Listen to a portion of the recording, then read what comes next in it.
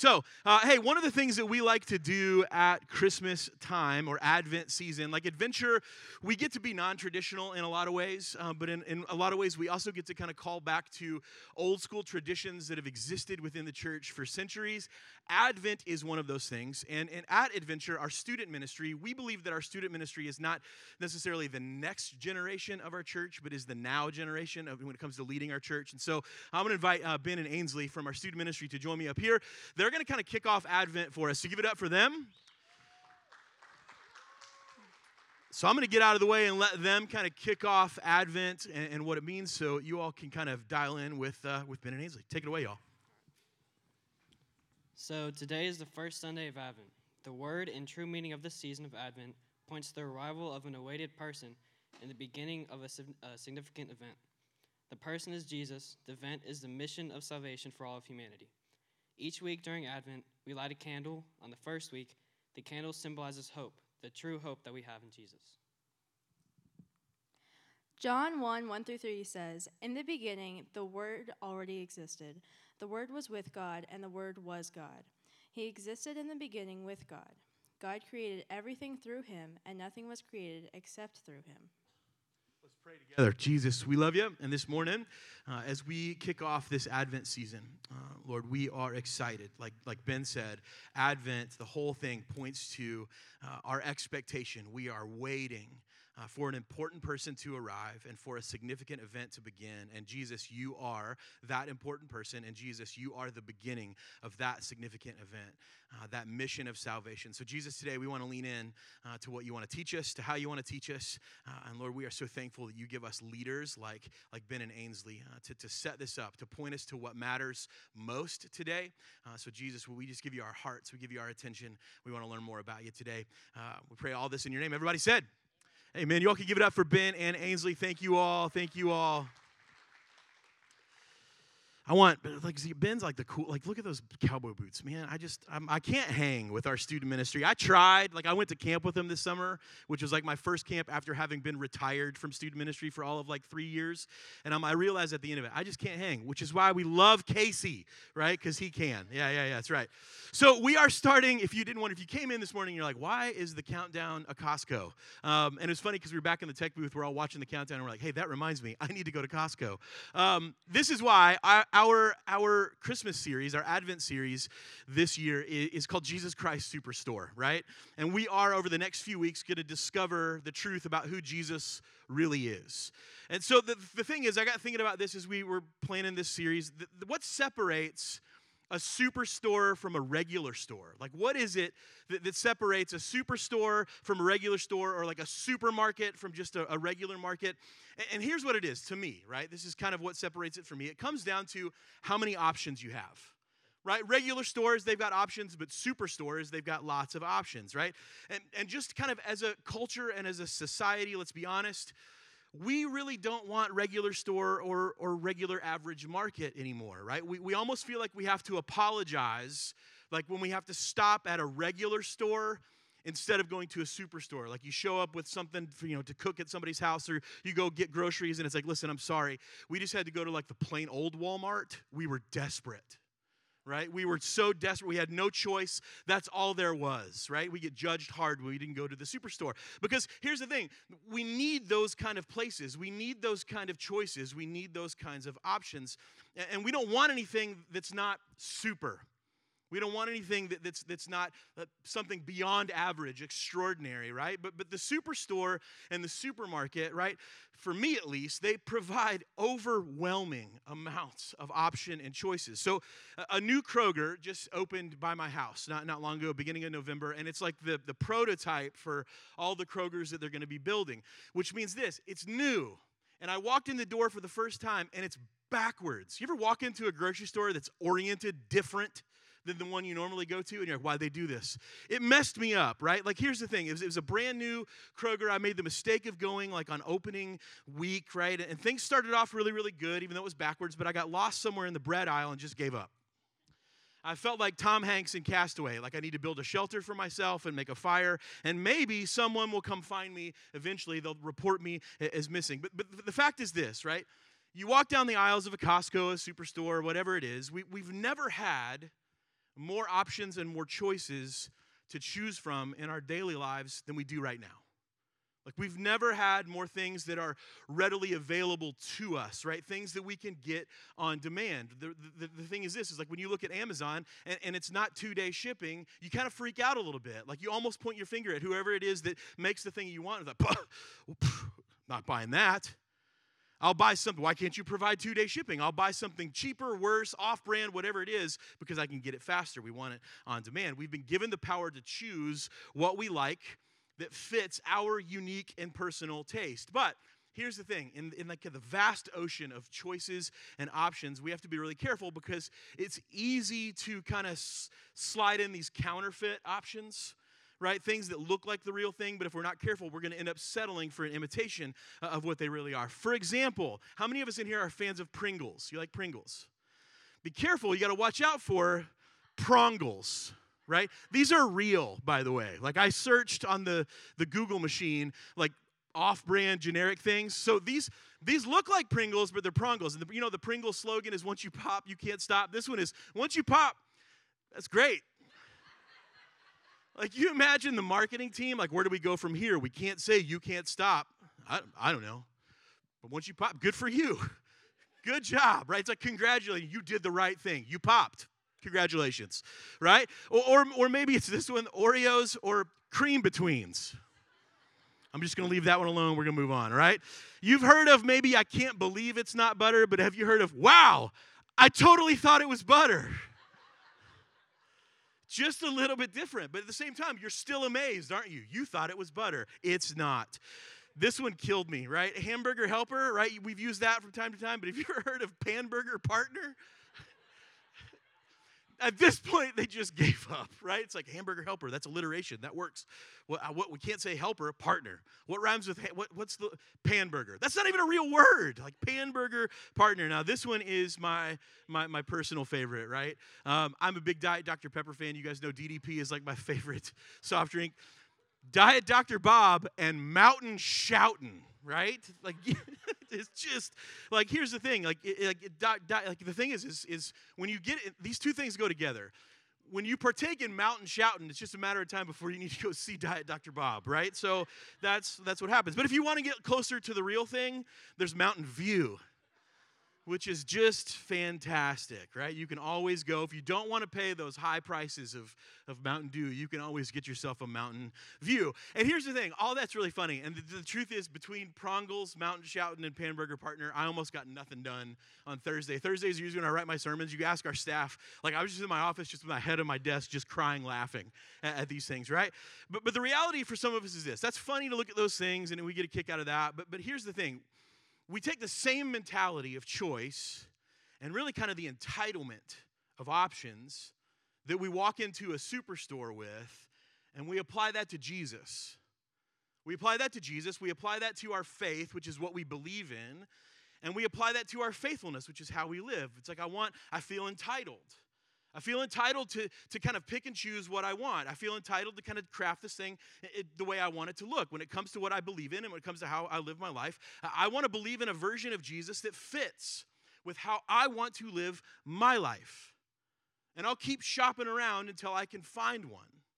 I'll keep looking around until I can craft the version of Jesus that's tailored to kind of my personal taste. You got music buffs in the room. It's like the great philosophers Depeche Mode said, we want our own personal Jesus.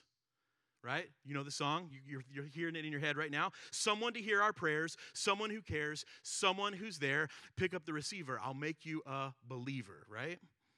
But seriously, like, go listen to the song Personal Jesus by Depeche Mode. It pretty much nails kind of what we're after and our approach.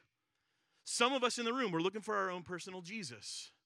And we've been looking for this personal Jesus. We've been trying to craft this personal Jesus for a while, but maybe for some of us, it's not that we're looking for our own personal Jesus, someone to fit our taste. It's more the fact that maybe some point along the road in our lives, we were sold a version of Jesus that looked like the real thing on the surface. We bought into a version of faith and faithfulness that we were told would change our lives. We bought into a community, a church, a family, whatever it is, that promised us that they would be there for us through thick and thin, but then things didn't turn out like we expected. Things didn't go how we were promised. Maybe our lives hit a wall. Maybe our marriages fell apart. Maybe someone that we loved and cared about didn't get better, they got worse. Or maybe for some of us, it was the thing that we thought we could hide and keep secret. That thing got found out. And when those things happen, because the version of Jesus we bought into was a weak and kind of neutered knockoff, we were led to believe that Jesus really isn't strong enough to handle our kind of mess. Like, Jesus can't handle my mess. He's maybe more kind of bent towards those people that aren't quite as messy as I am. That version of kind of unconditional faith and faithfulness, like that we were sold, turned out to be totally conditional. Right? We, because of our lives, things that happened to us, we no longer satisfied all of the conditions. We didn't meet the criteria. We didn't look a certain way, dress a certain way, act a certain way, belong to a certain group, so we didn't fit in anymore. And so maybe for some of us in the room, we don't even go down the Jesus aisle anymore because we did that once and it got us hurt. And the only reason we're here right now is because we lost a bet. I don't know. But before we dive all the way into this today, I want to share with you one of the things that kind of led us to approach our Advent series like this. A few years ago, I got to work in student ministry with a 20-ish-year-old seminary student. His name was Suraj, and he was in the United States for a number of years working on his master's and PhD in theology. Suraj was originally from India, and in India, the dominant kind of faith, religion is Hinduism. And one day, he was telling me about where he grew up. And how when he would grow up, that a lot of people in his neighborhood and a lot of families would go to this place called the God Store, essentially. It was this hometown, his hometown where he grew up, right in the center of town was this store that was essentially a God store. And so I'm listening to Suraj tell the story. I'm like, time out, hold on. God store, like what is that? And he proceeded to tell me that in Hinduism, there are 33 million gods and goddesses. And in India, there are stores that you can go to, and you can go shopping for the god or the goddess that you're looking for. The god or the goddess that you worship, or the god or the goddess that you need to show up in your life for whatever reason. And so I looked this up, right? And not only can you shop in person for whatever god or goddess you need, you can also order them online, and they'll ship them to you. Here's what one of the websites had to say. This was like splashed up on like their main page. It was this. This is your one-stop shop for buying gods and idols online. Whether you need silver idols or marble statues, our collection has everything you need in one place. One thing, which is a must for everyone, is your God's blessings. We're here for you to provide idols at a reasonable price. Which means this, I don't want to pay too much, right? Like I need the God that I need to show up for this specific moment. I need the God that I need to show up for this specific season to handle the problems that I have, but I don't want to pay too much for that. Like there's a part of us that even as we think about Jesus, as we think about our faith, our belief in Jesus, it's like, well, I want to believe in Jesus and I want all the things that Jesus offers, but I don't want to shell out too much for that. Like, what's the bare minimum? Like, what's the cost? Like, what do I need to give when it comes to time and energy and effort and treasure, like we talked about? Like, what's kind of the low bar? What's the minimum expectation? How much do I need? Like, what's the lowest tier of membership? I don't want it to cost me too much because I got other things going on. I got other things that I need to give my time, my talent, and my treasure to. So show me a Jesus that's not going to ask too much of me. And so I just want to be honest, right, up front, right, where we're going for the next 4 weeks in the lead up to Christmas. Like, this is all of our cards on the table, no bait and switch. This is what you're getting into this for, right? The goal is this, for everybody to walk out each week, through everybody that comes in our doors, right, that we come to a place each week where we can meet and get to know and worship the real Jesus. Because that's what Christmas is all about. The crazy thing is, though, if you ask someone now, what's Christmas all about? That's probably not what they would say. Well, Christmas is all about gifts under a tree. Christmas is all about lists and hopes and expectations of something that maybe someone will give us. Christmas is about office parties and holiday parties and getting maybe a week or so off of work, stuff like that. Christmas is all about me. And so here's the deal. For those of us who are looking and shopping for our own personal Jesus, a Jesus that's going to match our own personal tastes, here I got to tell you this, it's no different. It's no different than hopping online and going to an online God store to find the kind of God that you need in hopes that you might get his blessing. If that's what you're looking for, If what Advent season for you is just kind of this reminder of, oh, yeah, I need to go find that Jesus that's going to give me what I need in this time in my life. If that's the case, you might as well just be hopping on one of those stores. And we do the same thing. We do the same kind of thing that Suraj talked about, except here's what we do. We do a better job of kind of disguising the God stores in our lives. Those God stores that we go to look like spending our time, effort, and energy on getting a promotion in our job. Looks like time, effort, and energy spent on gaining more influence, gaining more status, gaining more success, gaining more money, whatever it is. But many of us, here's the truth, what we worship is an idol. And what we dip into when we do that is idolatry. Instead of really worshiping Jesus, what we're doing is we're worshiping ourselves and just slapping Jesus' name on it.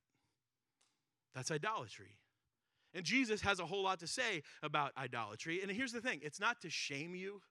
It's not to make you feel like an idiot, right? It's not. Jesus has a lot to say about idolatry. We're going to talk about that in the next couple of weeks. The reason that he does is he wants to save you from something that's empty. He wants to save you from something that will never live up to its promise. He wants to save you from that disappointment that you're ultimately going to learn and find out the hard way. Jesus says, man, I want to save you from that. So if that's you, if you've kind of been shopping for your own personal Jesus, over the next few weeks, here's what you're going to get. You're going to get the opportunity to exchange your personal Jesus, the one you bought in your own God store, for the real thing. Like you can make a swap.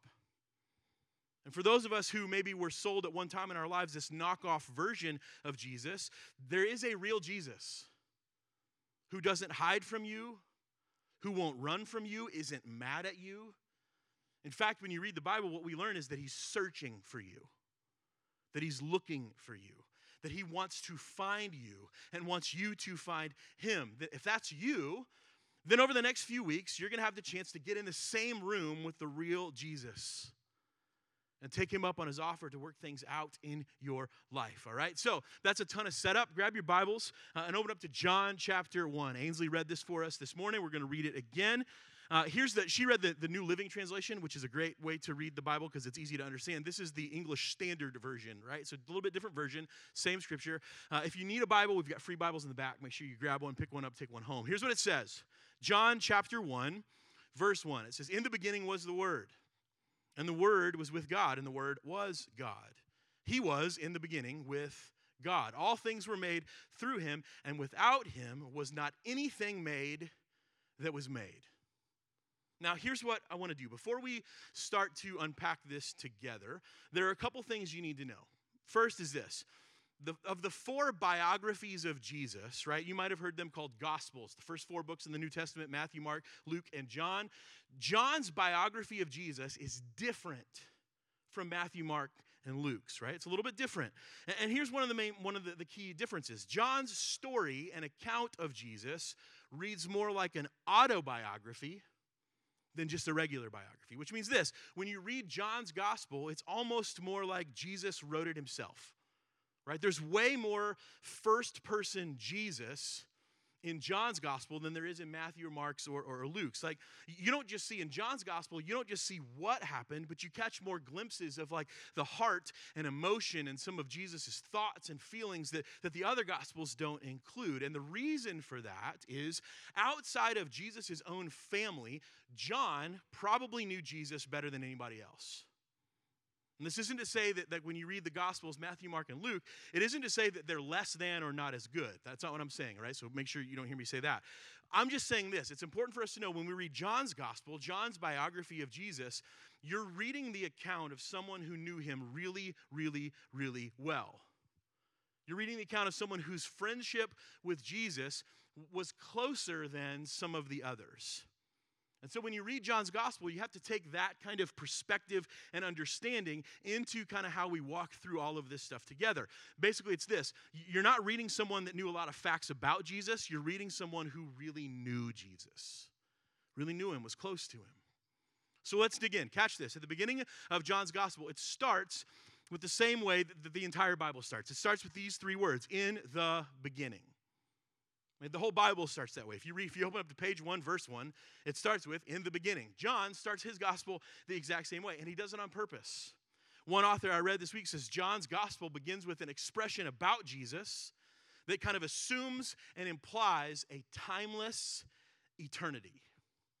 In other words, what that means is this. When John says in the beginning, he's not referring to the date or the time or the place or the moment of Jesus' birth, right? That's not what he's talking about. Like, John isn't talking about Jesus' birth, the Christmas story. He's not talking about that. For you and I, that might be the case, right? If someone was going to do a biography of your life or of my life, or if I was going to write my own autobiography, I would refer to my own in the beginning moment.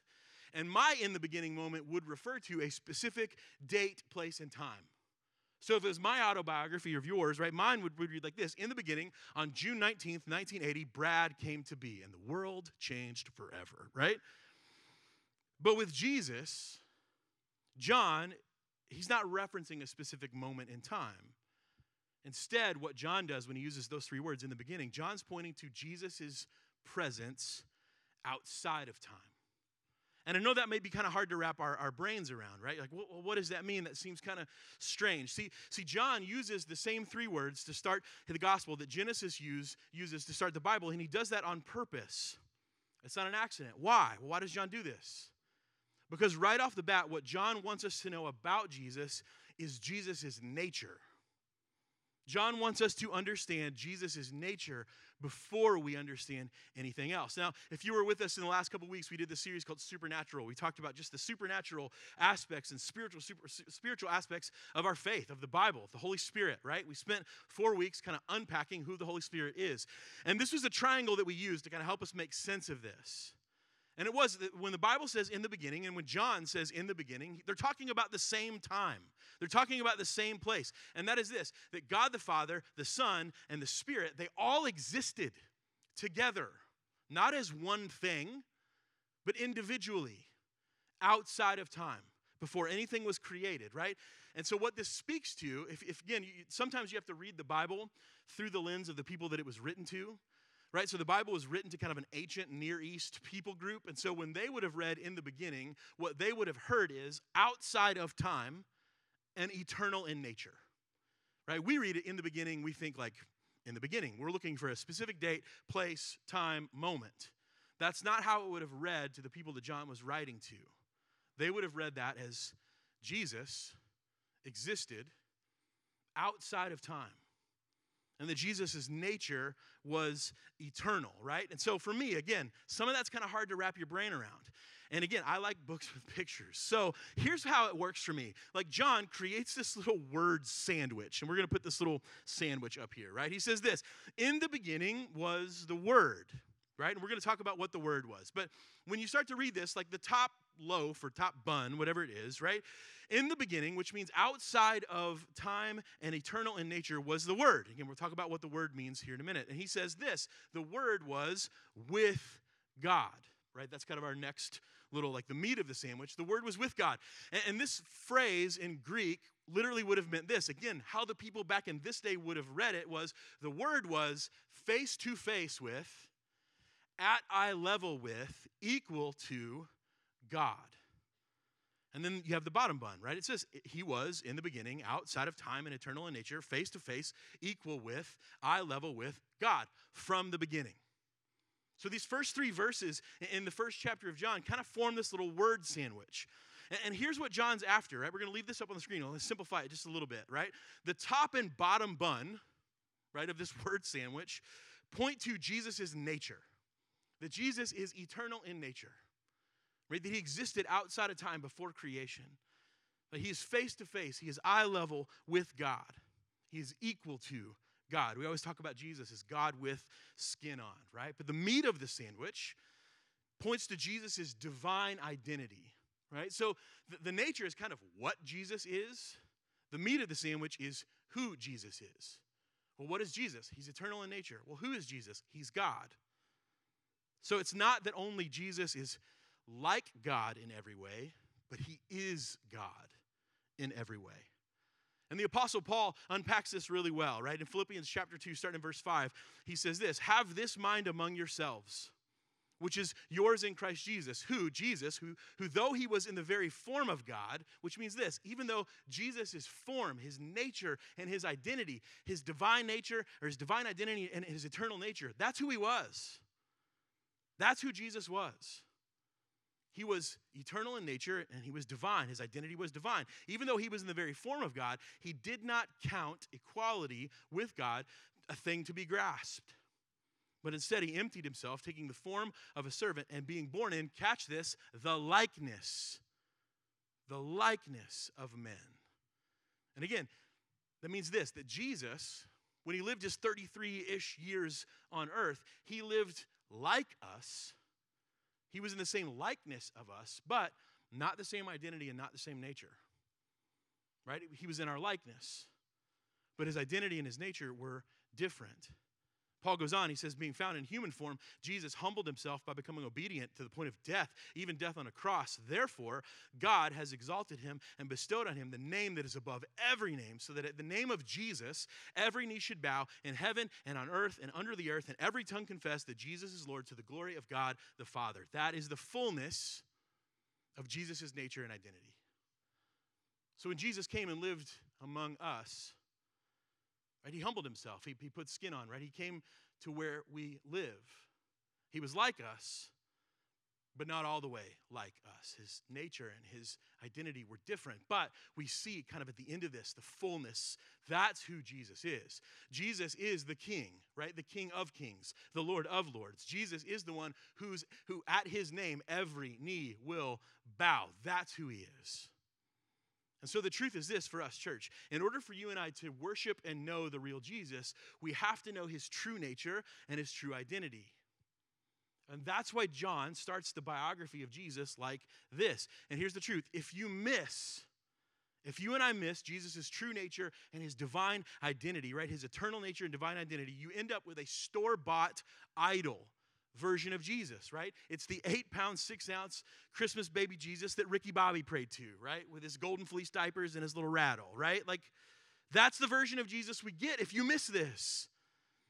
Or you wind up with a Jesus that's too small for your mess. You wind up with a Jesus that can't handle your problems. You wind up with a Jesus that you can't trust to handle the things that you face. So when it comes to worshiping Jesus, when it comes to Advent, we have to know Jesus' true nature. We have to know Jesus' true identity. His nature is eternal and his identity is divine. Right, so let's shift gears and kind of get into the meat of the sandwich. I told you we were going to circle back to this whole, like, Jesus was the Word, and the Word was with God, and the Word was God. Like, what is that all about? Like, what's that? What are we getting into? Like, and I promise you that this is all going somewhere, right? I hope. In a minute, at least for me, like, we're all going to come together and go, oh, like, at least I did, right? Maybe not, and then we'll just talk afterwards, okay? So here's what this whole word thing means. Tim Mackey, who's a guy that works for an organization called the Bible Project, which is awesome, BibleProject.com. You should check it out. Here's what he says about this. He says, a person's word is their word because it embodies their thoughts, but it's also rooted in their character. It's not just what the person says, it's that, and it's also who they are. And so it's interesting that the Greek word that John uses for the word is the word logos. And I love this because I studied this week. The word logos refers to an expression of personality through written or spoken word. It's not just the words on a page, right? It's not just the sounds of the word being spoken. It's about their meaning, specifically the meaning of those words when it's attached or connected to a specific writer or speaker. And you know what I'm talking about, right? This is kind of nuanced, but you get it. It's not just what someone says or what someone means. It's what they say and what it means because of who's saying it. You know, and you're just like me, right? There are certain people in your life that their words carry more weight, right? Their words carry more influence. And so you could hear the same two different people could say the same things. And coming from one person, it's like, that means this. And coming from another person, it means something completely different. Why? Because that person's word carries more weight than someone else's. Think about it like this. If I promise to do something, right? If I promise to you, or if I say I'm going to do something for you, right? And to make sure that you can trust that I'm going to show up and follow through what I do, I might say something like this. I promise, I give you my word. And if you're already kind of suspect, if you think I'm shady, which that means you're smart, right? I wouldn't follow. If you thought like maybe I wouldn't follow through, you might say something like this. Hey dude, can I have your word? At the end of the day, me giving you my word isn't just me putting what I say I do on the line, right? It's not just the literal words that come out of my mouth. It's my word and my character. It's my character, it's my integrity, it's my reputation that's on the line.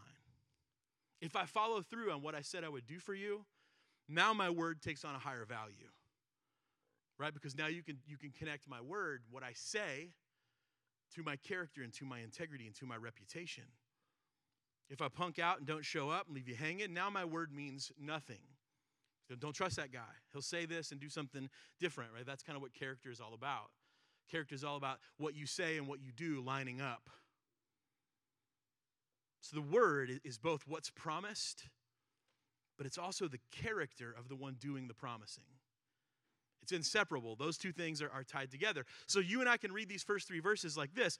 In the beginning, which means outside of time, eternal in nature and divine in identity, was Jesus, God's promise. And Jesus, God's promise, was with God. And Jesus, God's promise, was God. Jesus, who is God's promise, was in the beginning, outside of time and eternal in nature and divine in identity, with God. All things that were made through him. Through who? Jesus, God's promise. And without him, without Jesus, God's promise, was not anything made that was made. You see how it all comes together?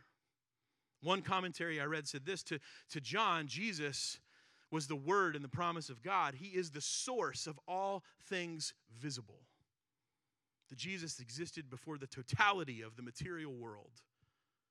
And I love this, that Jesus has universal rather than mere local significance. Meaning this, that Jesus is obviously significant in our lives. If you take Jesus out of the equation in my life, I don't exist. Right? Take Jesus out of the equation in your life, you don't exist. Take Jesus out of the equation when it comes to our faith and faithfulness. Like, we have no life outside of Jesus, right? That's kind of local significance. But here's the deal. Universal significance, or what I would say is galactic significance, is you take Jesus out of the equation and universes don't exist. Galaxies don't exist. Solar systems don't exist. That's how significant Jesus is. He is both significant to us locally and personally, but Jesus has galactic significance, universal significance. So it says this, because of this, every word and every action of Jesus that follows carries ultimate authority. That's who Jesus is. That's the real Jesus. And so this is where it all comes together. Let's kind of wrap this up by taking like one of our Superstore versions of Jesus that kind of we buy with the truth of Jesus' nature and his identity and who he really is. And I'm hoping this is where the light bulb will maybe go on for some of us. And so for many of us in the room, our Superstore version of Jesus has been kind of what I'm calling backup plan Jesus.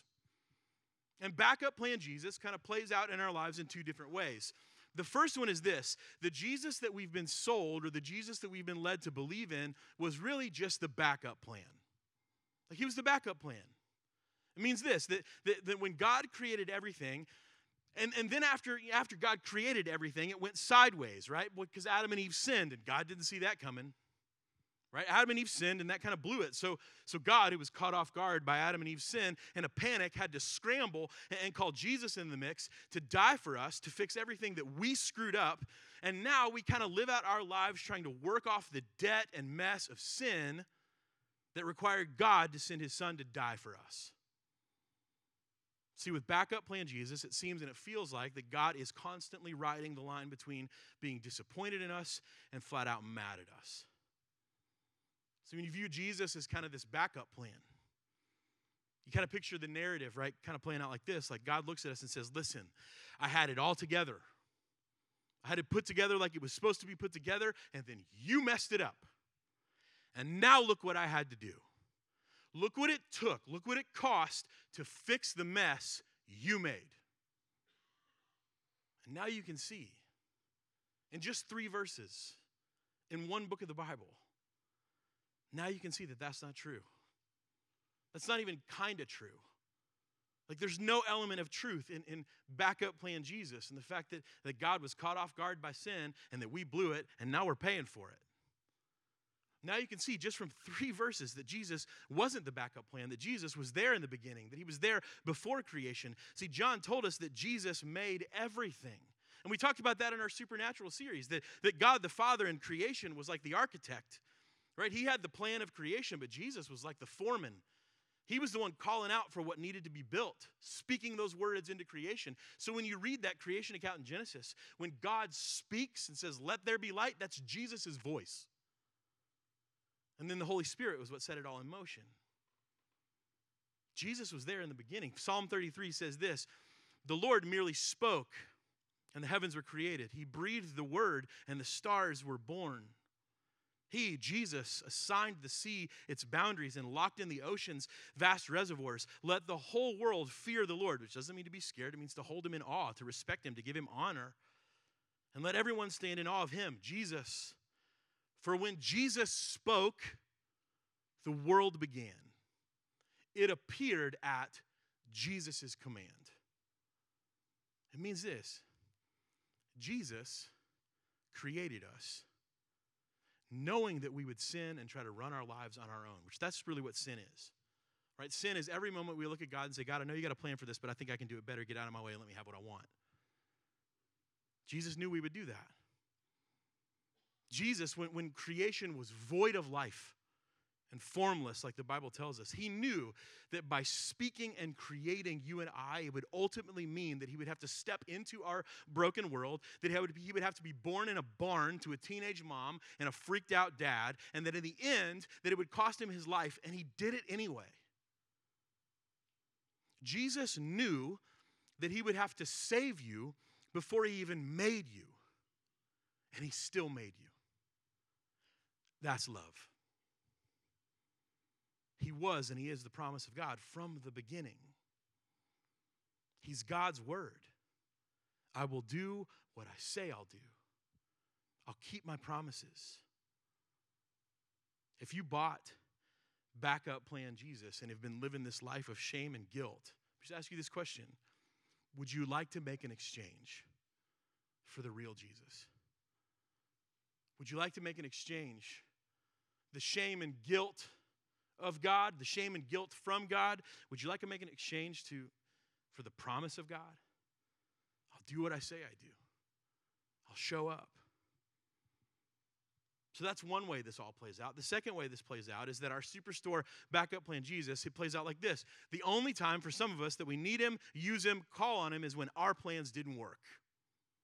Which means this: my personal plan didn't end up like working out like I thought it would, and now I'm in a jam. I need my personal backup plan, Jesus, to get me out of this mess so that I can get back on track with my own life, right? Like Jesus, he's literally our backup plan.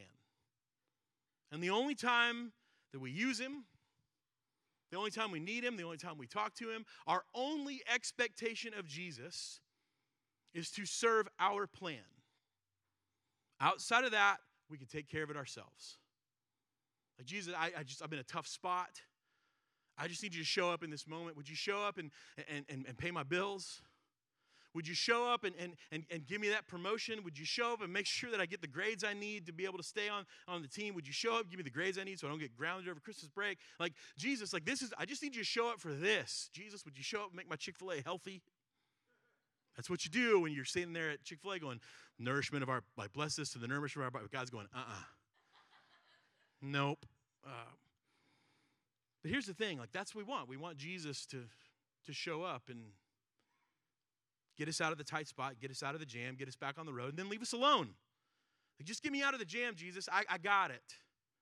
There's a story in the Bible, right? Matthew, it's in Mark chapter 10, Matthew chapter 19, and Luke chapter 18. You can go read them later. There's this story that we find in these kind of biographies of Jesus, right? Where a rich man comes to Jesus, and he asks Jesus what he needs to do to inherit eternal life. And the rich man looks at Jesus and says, listen, like those 10 commandments, like you remember those things? Jesus is like, yeah, I wrote them, right? I know them. He says, listen, I've done all those. Like, I've done all of those things since even when I was a little kid. Like, I followed all the 10 commandments. Jesus, I've done all the things that there is to do. So what's left? Basically, he's looking at Jesus going, what's it going to cost me? What's it going to cost me to inherit eternal life? I've done all the other things. And Jesus tells him to go sell all of his stuff and give it to the poor. And then, Jesus says, then come follow me.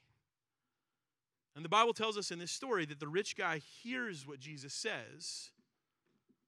That Jesus says, listen, go sell all your stuff and then come follow me. And the Bible tells us that this man walks away sad.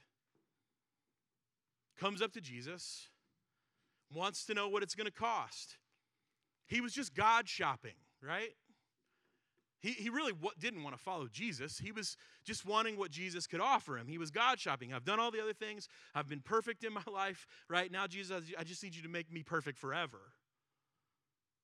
And Jesus says, go sell all your stuff, give it to the poor, and then come follow me. And the Bible says he walks away sad. And I've shared this in here before, but to me, the craziest part of this story is that Jesus lets him walk away. Like you'd half expect Jesus to kind of chase him down and retract everything, because that's what we would do, right? If we delivered kind of a hard message to somebody, or we had a hard truth for somebody, like we'd kind of track him down afterwards and go, hey, listen, I was kind of harsh. I'm sorry. I take it all back. Let me make this, how can I make this easy for you? How can I make this comfortable for you? How can I make this work out the way that you want? What kind of agreement do we need to make to kind of put all this behind us and you can do what you want to do? That's kind of what we would do. But not Jesus. Jesus lets him walk away. I mean, it's crazy when you think, like, there's no telling what this guy could have done for Jesus. This guy was wealthy. He was influential. He could have opened all kinds of doors for Jesus, maybe even could have kept Jesus from getting crucified. But Jesus lets him walk. Why? Here's why. Because Jesus won't settle for being an occasional use trophy on your shelf. Because unlike many of us, Jesus knows his true nature. Unlike many of us, Jesus knows his true identity. And he knows I'm worth more than that. Jesus won't settle for being your golden parachute. Jesus won't settle for being our backup plan. Well, if this whole thing goes sideways, right, there's always Jesus. That's not the version, right? That's not the real version of Jesus. And the truth is this, if you have that, if that's the version of Jesus that you have in your life right now, that's not the real Jesus. You've created an idol for yourself. In fact, like I said earlier, what you've done is you've really just created an idol in your own image and then slapped Jesus' name on it. And that idol might as well have been sold in the online God store. Shane Pruitt, who's a pastor, says this, is the same gospel that saves your life should also change how you live. The gospel isn't simply about accepting or adding Jesus to your life. It's about Jesus taking over your life. And that's radically different. And the reason that we give Jesus that kind of territory in our lives is because of his identity and nature. The reason Jesus is worth that, not just adding you to my life, Jesus, but Jesus, here it is, take it, is because he is eternal and he is divine. And the truth is this, there's no one too messy. There's no one too broken, too lost, too sinful, too far gone for Jesus to save. There's no such thing as someone that is just too messy for Jesus. There's no such thing as that. Jesus can absolutely save you, and Jesus can absolutely pull your life out of the pit. But after he does that, here's the truth. Jesus wants to move in and set up shop, not go back on the shelf of your life until you need him again. He wants to be the Lord of your life. He wants to be the promise of your life. He wants to be the hope in your life. That's what we worship this first week of Advent. This first week of Advent is all about hope. And so my question for you as we wrap up is this. Would you like to exchange the things that you've hoped in? Or maybe the idol that you're hoping in right now? You've realized that this version of Jesus is an idol. It's an idol that you created. And at the end of the day, you can't really count on him. You can't really hope. You can't put your hope in something like that because at the end of the day, it's store-bought. Would you like to make an exchange for the real Jesus? Or maybe for some of us in the room, like, we thought we hoped in the real thing before. We were sold what we were led to believe was that we hoped in the real thing, but now you know it's not. Would you like to exchange the shame and guilt and disappointment for hope? Hope that says, I can save you. Hope that says, this is who I really am. Hope that says, I never fail in my promises. So we're going to worship together. And the song we're going to sing is a perfect song. It's all about Christ being our foundation. And it asks the question, like, he won't ever fail. It says over and over and over and over again. He won't fail. He won't. And so today, I just want to make this our anthem. This is the Jesus we believe in. The real Jesus is our firm foundation, and he does not fail. And we have the opportunity to exchange the store-bought idols that we've been sold or that we've pursued for the real thing. So I'm going to pray for us in just a second. And if you today want to accept Jesus into your life, I'd love to meet you down front. We can talk about what that looks like. If you need prayer this morning, I'd love to pray with you. If you just want to spend time at the foot of the cross, you can do that too. If today you want to become part of this family, become part of this church family, that we're just a mess, right? And we're trying to figure out how to do this, how to walk this with God life, but we do that with Jesus and we do that with each other. If you want to make that decision, I'd love to chat with you down front. I'm going to pray, then we're going to worship. Jesus, we love you this morning. Not the fake counterfeit version, not the versions that we've created for ourselves, not the store-bought idol, but the real you. So Jesus, this morning, I pray that for some of us in the room, we're realizing that what we've been chasing after, what we've been putting our hopes in, the promises we believed in, they weren't real. It could never hold up to what the guarantees that they were making. It was never going to follow through on its word. Jesus, I pray you meet us in this moment and say, I know that couldn't do what it said it was going to do, but I can.